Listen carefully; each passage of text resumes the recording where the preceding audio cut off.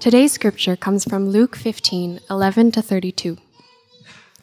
And he said, "There was a man who had 2 sons, and the younger of them said to his father, 'Father, give me the share of property that is coming to me.' And he divided his property between them. Not many days later, the younger son gathered all he had and took a journey into a far country, and there he squandered his property in reckless living. And when he had spent everything, a severe famine arose in that country, and he began to be in need. So he went and hired himself out to one of the citizens of that country, who sent him into his fields to feed pigs. And he was longing to be fed with the pods that the pigs ate, and no one gave him anything. But when he came to himself, he said, 'How many of my father's hired servants have more than enough bread, but I perish here with hunger? I will arise and go to my father, and I will say to him, Father, I have sinned against heaven and before you. I am no longer worthy to be called your son. Treat me as one of your hired servants.' And he arose and came to his father. But while he was still a long way off, his father saw him and felt compassion and ran and embraced him and kissed him. And the son said to him, 'Father, I have sinned against heaven and before you. I am no longer worthy to be called your son.' But the father said to his servants, 'Bring quickly the best robe and put it on him, and put a ring on his hand and shoes on his feet, and bring the fattened calf and kill it, and let us eat and celebrate. For this my son was dead and is alive again. He was lost and is found.' And they began to celebrate. Now his older son was in the field, and as he came and drew near to the house, he heard music and dancing. And he called one of the servants and asked what these things meant. And he said to him, 'Your brother has come, and your father has killed the fattened calf because he has received him back safe and sound.' But he was angry and refused to go in. His father came out and entreated him, but he answered his father, 'Look, these many years I have served you, and I never disobeyed your command, yet you never gave me a young goat that I might celebrate with my friends. But when this son of yours came, who has devoured your property with prostitutes, you killed the fattened calf for him.' And he said to him, 'Son, you are always with me, and all that is mine is yours. It was fitting to celebrate and be glad, for this your brother was dead and is alive. He was lost and is found.'" You may be seated. As you're being seated, let me pray for us. Father, we are grateful today for our mothers and the mothers among us. Lord, we pray that on this Mother's Day you would bless them, that they would know the value and the joy of the call that you have graciously given them, and that they would be honored among us. Father, we also want to recognize that as a Christian family, there are other women who have helped to raise us and helped to raise our children, and so would they be honored today too. And Lord, we want to recognize that today is a tough day for some people, for those who have lost their mothers and those who can't be mothers for whatever reason. Lord, we pray that, God, you would be their comfort. And Father, now as we turn to your word, Lord, would you instruct us and teach us? Would you transform us, that we would bear your likeness and that we would shine bright in this world? In Jesus' name, amen. Amen. Well, good morning. My name is John, part of the team here, and let me add my welcome to Kendra's on this very hot morning. I think I got sunstroke yesterday, so if I collapse, then someone else will have to jump in. Today we are starting a new short series on the parables of Jesus. The parables of Jesus. Over the next few weeks, we're going to be looking at these short, punchy stories that Jesus told. And today, as you've just heard, we are looking at what is sometimes called the parable of the prodigal son. Now, someone in the first gathering told me that how ironic on Mother's Day we're doing a parable about a father, but I don't come up with the schedule, so blame someone else. This parable is a fan favorite. I heard just this week that one of my best friends, Ezra Matua, who is 3 years old, this is his favorite parable. So I want to do this justice for Ezra.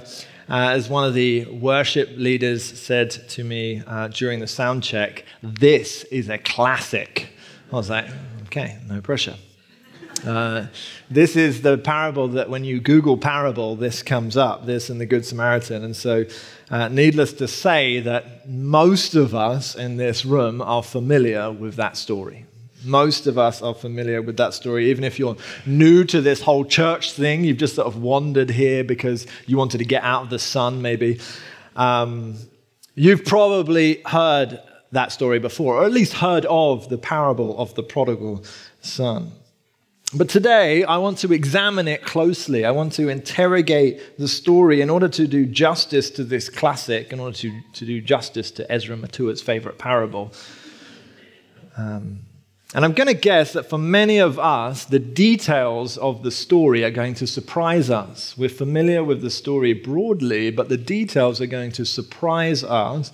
And that even for those of us that have heard this story thousands of times, ever since we were kids, there are always elements of challenge that never leave us. And so whether it surprises you this morning or challenges you, it's worth your time. And so that's the intro. We're getting into it. I've got a lot of ground to cover. Now, rather than 2 points today, I've got 2 parts. It's 2 points, but they're 2 parts. Part 1, an unrighteous son. Part 1, an unrighteous son. Part 2, and his self-righteous brother. Part 1, an unrighteous son. Part 2, and his self-righteous brother. Okay, part 1, an unrighteous son. Now, before we get into the parable of the prodigal son, it's important, as with all Bible reading, to consider the context. Why is it that Jesus is telling this parable? And we can see the context at the start of Luke 15 that says this in verse 1. Now the tax collectors and sinners were all drawing near to him, that is Jesus, and the Pharisees and the scribes grumbled, saying, "This man receives sinners and eats with them." This man receives sinners and eats with them. Jesus has been receiving sinners. He's been welcoming sinners and dining with them. He's spending time with them. And the religious leaders of the time, the Pharisees and the scribes, they are not happy about it. And in response, almost to justify Jesus' actions to the religious leaders, Jesus tells them not 1, but 3 parables. Not 1, but 3 parables. You might have heard of them before as well. You see, before the parable of the prodigal son is the parable of the lost coin, and before that is the parable of the lost sheep. Now, without reciting the other 2 parables in full, this is what we need to see, and this is what Jesus is trying to show them in the parables. Each of them has the same pattern as the one before. All 3 of them have this same 4-part movement in it. Something is lost, like a sheep or a coin. Someone goes and looks for it. That thing is found, and then there is much rejoicing. Something is lost, someone looks for it, that thing is found, and then there is much rejoicing. This is the pattern of these 3 parables that Jesus tells. Losing, seeking, finding, rejoicing. Losing, seeking, finding, rejoicing. But in this 3rd and final parable, Jesus is going to tell a much more complex and controversial story. See, the first 2 are quite simple stories, but this one is much more complex and much more controversial. In this final parable, Jesus is literally going to raise the stakes. He's going to raise the stakes. You'll notice if you read the other parables, the sheep is 1 sheep lost among 100. The coin is 1 coin lost among 10. And now we read in this parable that there was a man who had just 2 sons. 2 sons. And it says, and the younger of them said to his father, "Father, give me the share of the property that is coming to me." And he divided his property between them. And when he had spent everything, a severe famine arose in that country, and he began to be in need. So he went and hired himself out to one of the citizens of that country, who sent him into the fields to feed pigs. And he was longing to be fed with the pods that the pigs ate. And no one gave him anything. No one gave him anything. You see, in this opening part of the parable, the opening part of this story, this is where we get the common title, the prodigal son. The word prodigal comes from the Latin. Now, I don't speak Latin. I looked this up. Comes from the Latin prodigus, meaning lavish. It means extravagant. Prodigal means excessive or reckless living. And this is what we see displayed in the younger son. And in this first part of the story, what Jesus is illustrating for us, remember there's metaphors at play in parables. What Jesus is illustrating for us is the spiral of sinful living. The spiral of sinful living. The son goes out, it says, on his own way into what is called the far country, a far country. He spends everything his father has given him, and to compound his own actions, the climate and the culture and the people of this far country are hostile. They're harsh. They're inhospitable. The young son ends up in need, and it says no one gave him anything. What Jesus wants us to see here is a spiral, a descent, a movement further down and further away from the provision and the comfort of the Father's house into an empty and inhospitable place, this far country. That's what we're seeing, a spiral down. What's interesting is this parable is different from the other two in many ways, but one of the ways it's different is that there is an added element of why the object or person is lost. You see, that for the lost sheep and the coin, there's no reason to suggest that the sheep was intentionally trying to get away, and there's no reason to think that a coin could. But the added element in this story is that of volition. It's that of the will. The lostness of the son isn't by accident. The lostness of the son is his own doing. In fact, the lostness of the son begins with a rejection of the father. Look at verse 12. And the younger of them said to his father, "Father, give me the share of property that is coming to me." And he divided his property between them. Now, we might think, as we read this with our modern minds, that this is merely the impatience of an entrepreneurial son, right? He just wants to get his life going, maybe start a business or whatever, so he wants to avoid inheritance tax or something like that. But what would have been recognized by everyone hearing this parable in its original cultural setting is that the son, in demanding the inheritance from the father, is essentially saying to his dad, "I wish you were dead. I wish you were dead. I want your stuff. I don't want you. I want your gifts and inheritance, but I don't want you. It would be better for me if you were dead." This would have been understood by everyone listening as the ultimate disrespect a son could show to his father. The son's lostness begins with a willful rejection of the father. And what we're supposed to see here is not simply a moral lesson of this is what happens when you dishonor your parents, although don't dishonor your parents. But what we're being shown here is a metaphor for the posture of humanity before God. The posture of humanity before God. What the Son is doing to the Father here, Paul says, humanity has done to God. In Romans 1, he says this, "For although they," that is humanity, "knew God, they did not honor him as God or give thanks to him."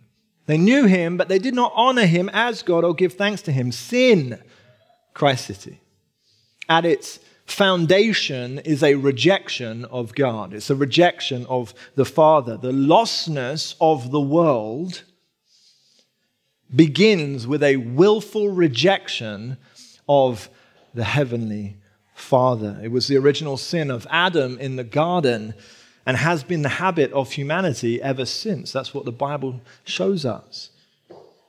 We saw in Adam the result was that he and Eve were cast out of the garden into east of Eden, right? Outside of the comfort of the provision of God. And in the language of this parable, this is a movement that we see from the Father's house to the far country. From the Father's house to the far country into a God-forsaken world by those who have willfully forsaken God.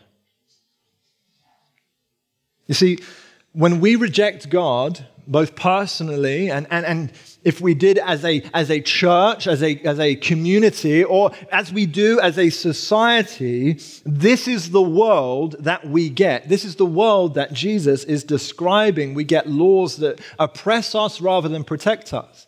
We get ideologies that enslave us rather than liberate us. We get habits that bring us bondage, and we get lifestyles that lead not to life, but to death. This is the far country that Jesus is describing, and this is an aside, but isn't it interesting that Jesus, in responding to the religious leaders who are criticizing him eating with sinners, him receiving and welcoming sinners, he begins with as clear a description as you will see anywhere of the danger and destruction of sin. That's funny, isn't it? Jesus is beginning to justify why he is eating with sinners, but he never once justifies sinning. Never once. You see that often used. Well, Jesus ate with sinners as a justification for sinful behavior and practices and lifestyles. Jesus never once justifies sin. In fact, in this parable, he begins with an open condemnation of it. Christ City, we are called to love sinners, to welcome sinners, to receive sinners as Jesus did, but we are also called to hate sin as Jesus does. In fact, we love sinners by hating sin because we know, we can see, we have it illustrated for us in this parable what sin does to those we love. The world that it creates, the habits that it produces. Jesus begins this parable with a comprehensive, unambiguous description of the danger and destruction of sin. The unrighteous son is lost. That's unquestionable. The question is, could he ever be found? He's lost, but can he be found? Read with me verse 17. But when he came to himself, he said, "How many of my father's hired servants have more than enough bread, but I perish here with hunger?" This verse 17, marks the turning point in the story. It says he came to himself. The idea is that he came to his senses, almost like he woke up. This is the beginning of what we might call a path of repentance. And there's a twofold movement that we can see, right? Twofold motivation. The first is a recognition of the emptiness of the far country. And the second is a recollection of the abundance of the Father's house. Right? This is often how we and our loved ones and those around us are drawn back to God, isn't it? There's this push and this pull. There's this push when we see, and the world sees, the emptiness of its ideologies and its ideas. We see where it leads, and people are lost, and they're just saying, I need something else. Maybe that's why you're here today. There's that push when you realize the world is empty, but there's also this pull when we get a glimpse, or maybe if you grew up in church or you were aware of God, we get a glimpse or a recollection of the goodness of the Father. We're reminded of how good he is. This is the beginning of the Son's journey of repentance. But the question is, when he goes back, will he be received? And that's the question for us too. When we repent, how will we be received by God? In fact, will we be received by God? This is the Son's concern. And so what he does is what we do is we start to make plans. Okay, in verse 18 he says this, "I will arise and I will go to my father and I will say to him, Father, I have sinned against heaven and before you. I am no longer worthy to be called your son. Treat me as one of your hired servants." And he arose and came to his father. And so the son returned timidly and tentatively with a script in his hands that he has recited of what he is going to say to the father when he returns. And he's saying, I'm coming back, but not as a son, but as a servant. I'm coming back not as a son, but as a servant. And maybe that's how you have come into church today. Maybe you've walked in timidly or tentatively.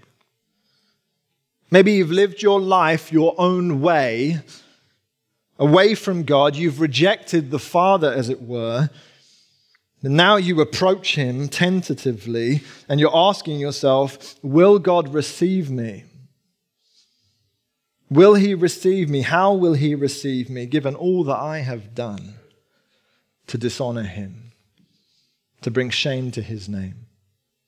If that's you, I want you to just pay attention to the screen as we read the Father's response. I want you to hear how Jesus describes the Father's response. In verse 20, but while he was still a long way off, his father saw him and felt compassion, and ran and embraced him and kissed him. And the son said to him, Father, I have sinned against heaven and before you. I am no longer worthy to be called your son. But the father said to his servants, bring quickly the best robe and put it on him, and put a ring on his hand and shoes on his feet, and bring the fattened calf and kill it, and let us eat and celebrate. For this my son was dead and is alive again. He was lost and is found. And they began to celebrate. Now keep this on the screen for a second. Christ City, this is the response of God to repentant sinners.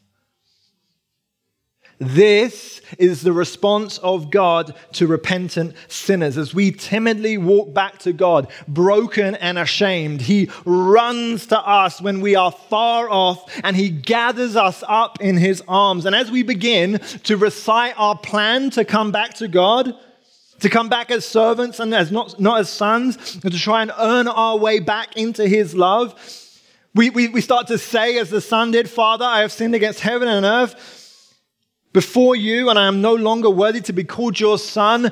God interrupts us as the father interrupts the son. Do you notice? The son didn't even get out the final line. Before we can say the words, treat me as one of your hired servants, the father treats us as his son. Showers us with gifts and provision. Christ City, this is the response of God to repentant sinners. This is the response.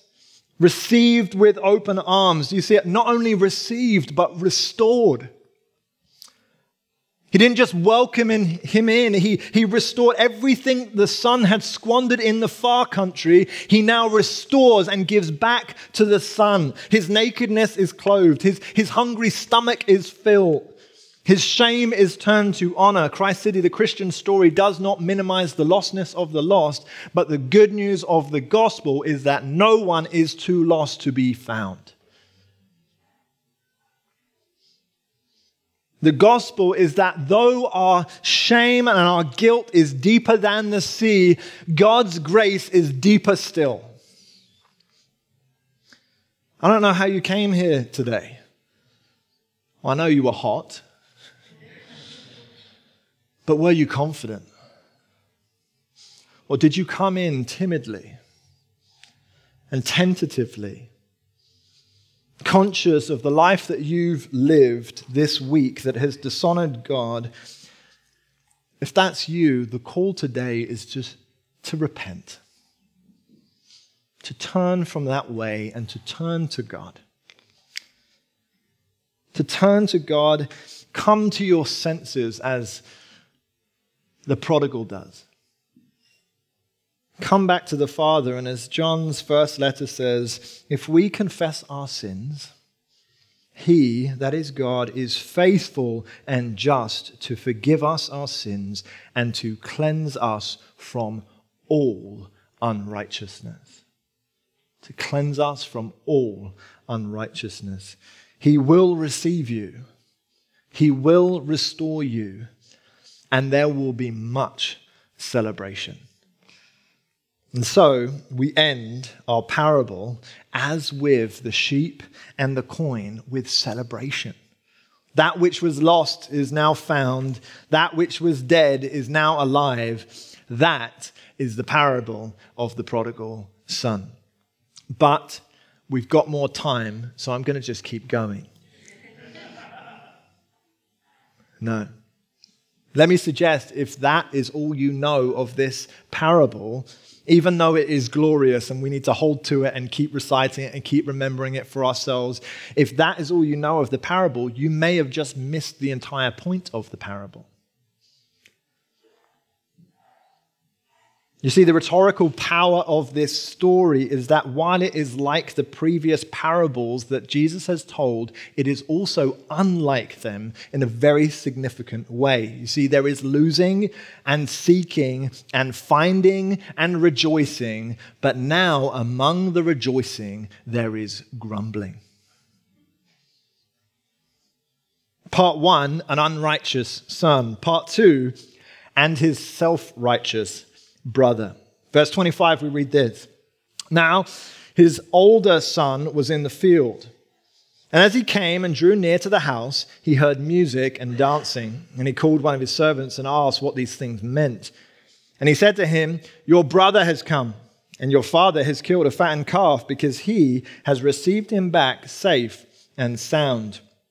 But he, that is the older brother, was angry and refused to go in. So the older brother, he hears that the younger brother is home, and it says he is angry and refuses to join the party, refuses to join the celebrations. And the question is, why? Why would the older brother be angry that the younger brother has been restored, that the younger brother has returned?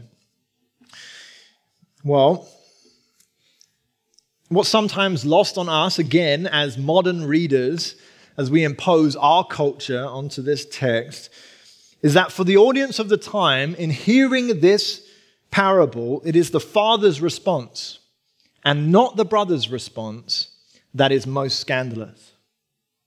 It is the father's response and not the older brother's response that is most scandalous. You see, according to the customs of the day, in response to the shameful and dishonorable behavior of the younger brother, it would have been appropriate, in fact expected, that the father would have had a formal ceremony to disown his son. Such is a disgrace that has come upon him that it would have been expected that he would have disowned the younger brother. And it makes sense, doesn't it, of why the younger brother is so timid in coming back.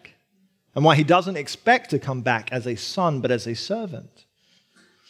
So in this story, the audience would have been surprised and probably angered alongside the older brother at the apparent injustice of it all. The injustice of it all. Surely this isn't fair, is the reply. Surely this isn't fair. The younger brother deserves punishment, not a party. Right? Parents?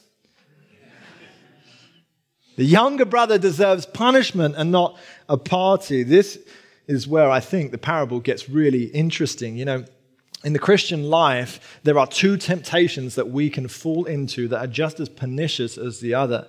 Two ways that we can misunderstand the gospel, two ways that we can misunderstand the Christian faith, and they are represented by the two sons in the story of the prodigal.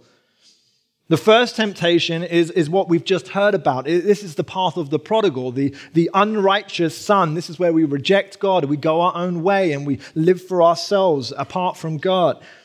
But the second temptation is not of unrighteousness, but of self-righteousness.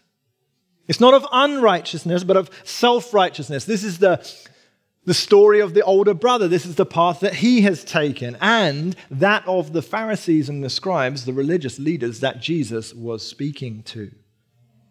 And I want to suggest to us, church, that it is this second temptation, this self-righteousness, that tempts us the most. It is this self-righteousness that tempts us the most. And it tempts us because of its apparent rightness, but its subtle wrongness. It looks so good, just like the Pharisees and the scribes, but inside it is dead. Self-righteousness has different symptoms to unrighteousness in our lives, but it is the same disease of sin. And it is just as deadly for us. And you know what? If we allow it to fester among us as a community, it will rot us from the inside out. So, what does self-righteousness look like among us? What I want to do now is I just want to look at the older brother and see if we might even diagnose some symptoms of self-righteousness that we can see in him and that might challenge self-righteousness in us as a community, okay? And I want us to be honest about this. I want us to consider for ourselves how we might fall into this subtle temptation that masquerades as Christianity but has nothing to do with it. Okay, 3 symptoms. Number 1, the self-righteous demand what they think they deserve. The self-righteous demand what they think they deserve. We might say that they are entitled. They are entitled. Look at it again, verse 29. But he answered his father, "Look, these many years I have served you. I never disobeyed your command. Yet you never gave me a young goat that I might celebrate with my friends." You know, what's interesting about this part of the story is that the older brother and the younger brother are very alike. And they're alike in the fact that they both see their relationship with their father as much more transactional, much more like a servant to a master than a son to a father. Just like the younger brother is coming back and saying, "I want to be a servant in your house and not a son." He's trying to earn his way back into his father's love. The older brother serves his father and expects in return, he thinks that he has earned his father's love.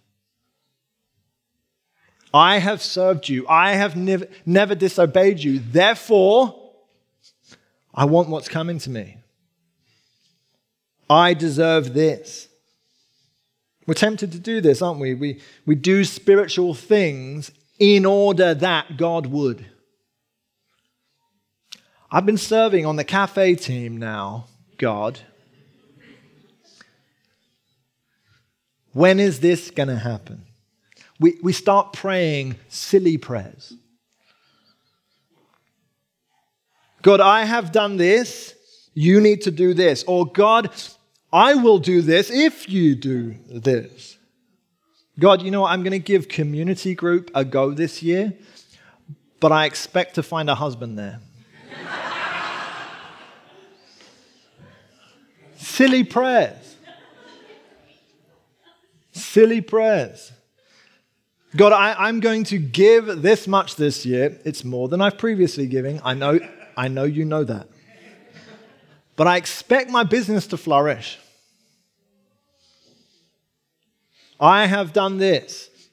Therefore, I deserve this. The self-righteous demand what they think they deserve. Secondly, the self-righteous measure what they deserve against other people. They measure themselves against others. They compare themselves. Look at it again. It says to his father, "Look, these many years I have served you, and I never disobeyed your command, yet you never gave me a young goat that I might celebrate with my friends. But when this son of yours came, who has devoured your property with prostitutes, you killed the fattened calf for him. He did this, I did this. This seems unfair." The measure of our goodness is calculated against the measure of other people's goodness. This is where we can start to feel good about who we are when we just measure ourselves against the person down the aisle from us. Later on in Luke 18, Jesus tells another parable of a Pharisee and a tax collector, and the Pharisee prays this: "God, I thank you that I am not like other people, robbers, evildoers, adulterers, or even like this tax collector." I wonder in the story if the tax collector is next to him praying, being like, "What the?" Is this like internal prayer? Is this like he's blurting out? At least I'm not like this guy. What?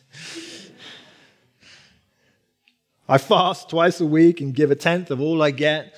I do this and I do that. Thank God I'm not like this loser. This is the way that we justify often sin in our lives, because it's not as bad as what they do. God, you're surely not upset with this, are you? Because look at those guys. The self-righteous measure themselves against others. As a result of the first two, demanding what we deserve and measuring against others, the self-righteous get angry or bitter rather than celebrate God's grace in other people's lives. They get angry or bitter rather than celebrate God's grace towards other people. This is why the older brother is angry. He's angry at the grace of the father to his younger brother because he himself is self-righteous. He believes he deserves what the younger brother has received. When God gives good things to others, this is when our response is not to celebrate with them, but to question God's judgment. We get angry or bitter. We pray silly prayers. God, really? You're going to bless them? You're going to give them?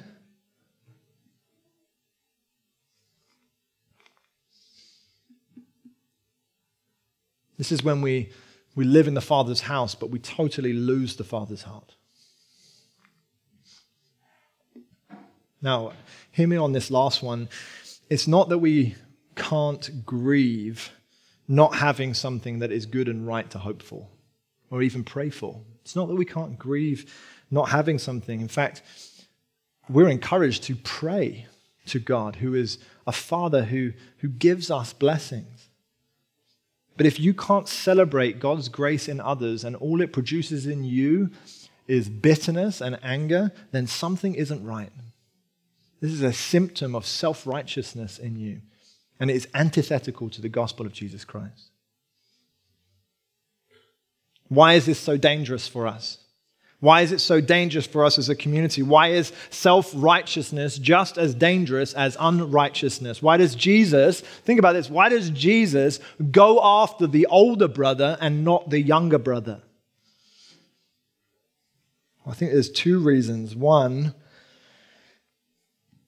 in our self-justification projects, in our self-righteousness, what happens is we become completely blind that we ourselves are just as in need of grace as anyone else. We think we're okay because we've measured ourselves against someone who is doing worse, and we become completely blind that we ourselves are desperately in need to be recipients of God's grace and His mercy. But more than that, self-righteousness also blinds us to what we have already received, the grace that we have already received from God. Let me explain.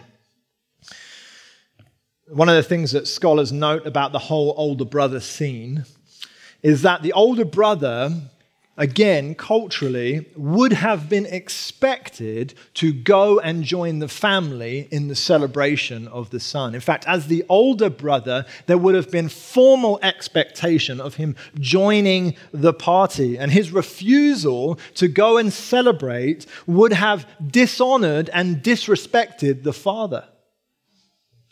His refusal would have dishonored the father, and the fact that the father had to leave the party to go and find his eldest son would have been shameful for him. It would have been shameful for him. We miss that if we don't understand what is happening culturally here. You see, the irony of the story of the older brother is that while he is explaining just how obedient he has been and how disobedient his brother has been, he himself is being disobedient. He is blind to the fact that he is a recipient of God's grace. The father is being merciful to the brother in this scene. Look at the father's response. Son, you are always with me, and all that is mine is yours. Do you see? The older brother was blind not only to the fact that he needs grace in this moment, that he is dishonoring his father and his father is being merciful towards him. He's become blind to the fact that he has everything in his father's house already. He's blind to the grace that he has already received. This, Christ City, is the danger of self-righteousness. It blinds us to our true spiritual state. Lost in our sin, but also in Christ, the riches of God are available to us. This is why it's so dangerous. You know, if any of these symptoms have rang a little bell, maybe ring true for you in any way, if you are tempted towards this type of behavior anyway, you know what? This parable has good news for you too. You see, the good news of the parable of the prodigal son is not only that there is hope for the unrighteous, but there is hope for the self-righteous too. That just as the father came out to meet the younger son, the older son is received by the father comes out to the older brother to meet him and calls him home. He calls him home. The difference is, in the story of the older brother, we are left in suspense. What will he do? Will he come and join the celebration? Will he come back to the Father's house? Will he too come to his senses and receive the grace of the Father? Christ City, the call for both younger and older brothers among us is to repent, is to turn from our foolish ways and to come back to the Father's house. Let me end with this. What I've tried to do today is I've tried to present the parable of the prodigal son as not just one lost son, but two lost sons. And I think that's what Jesus is doing. This is a story not of one son who is lost, but of two sons who are lost. But what I want to end by is suggesting that there is another son in our text that if we look closely enough, we will see. You see, what the Pharisees and the scribes would not have understood is that Jesus, the very person telling them this parable, the very person challenging them, the very person revealing God to them, was God among them in the person of his Son. Jesus, the Son of God. You see, Jesus is the Son who was fulfilling what both the sons could not and did not do. Jesus is the son who leaves the home of the Father to go into the far country, but not in rebellion against his Father, but according to his Father's will, he goes to the far country in order to restore and redeem lost sons. This is the famous words of John 3:16. For God so loved the world that he gave his only Son, that whoever believes in him should not perish but have eternal life. For God did not send his Son into the world to condemn the world.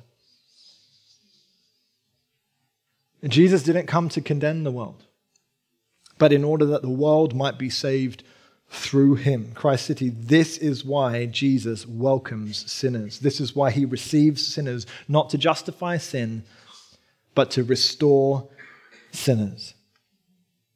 He had come, as he will say later in Luke, to seek and save the lost. And he would do so at the cross, the farthest and the darkest and the outer regions of the far country to be forsaken in order that we would be received and restored. He would take upon himself the lostness of the lost in order that we who are lost might be found. He would die the death that we deserved in order that we would have new life. Jesus would make a way for us to come back to the Father. He will receive you and he will restore you. Would you stand as we respond?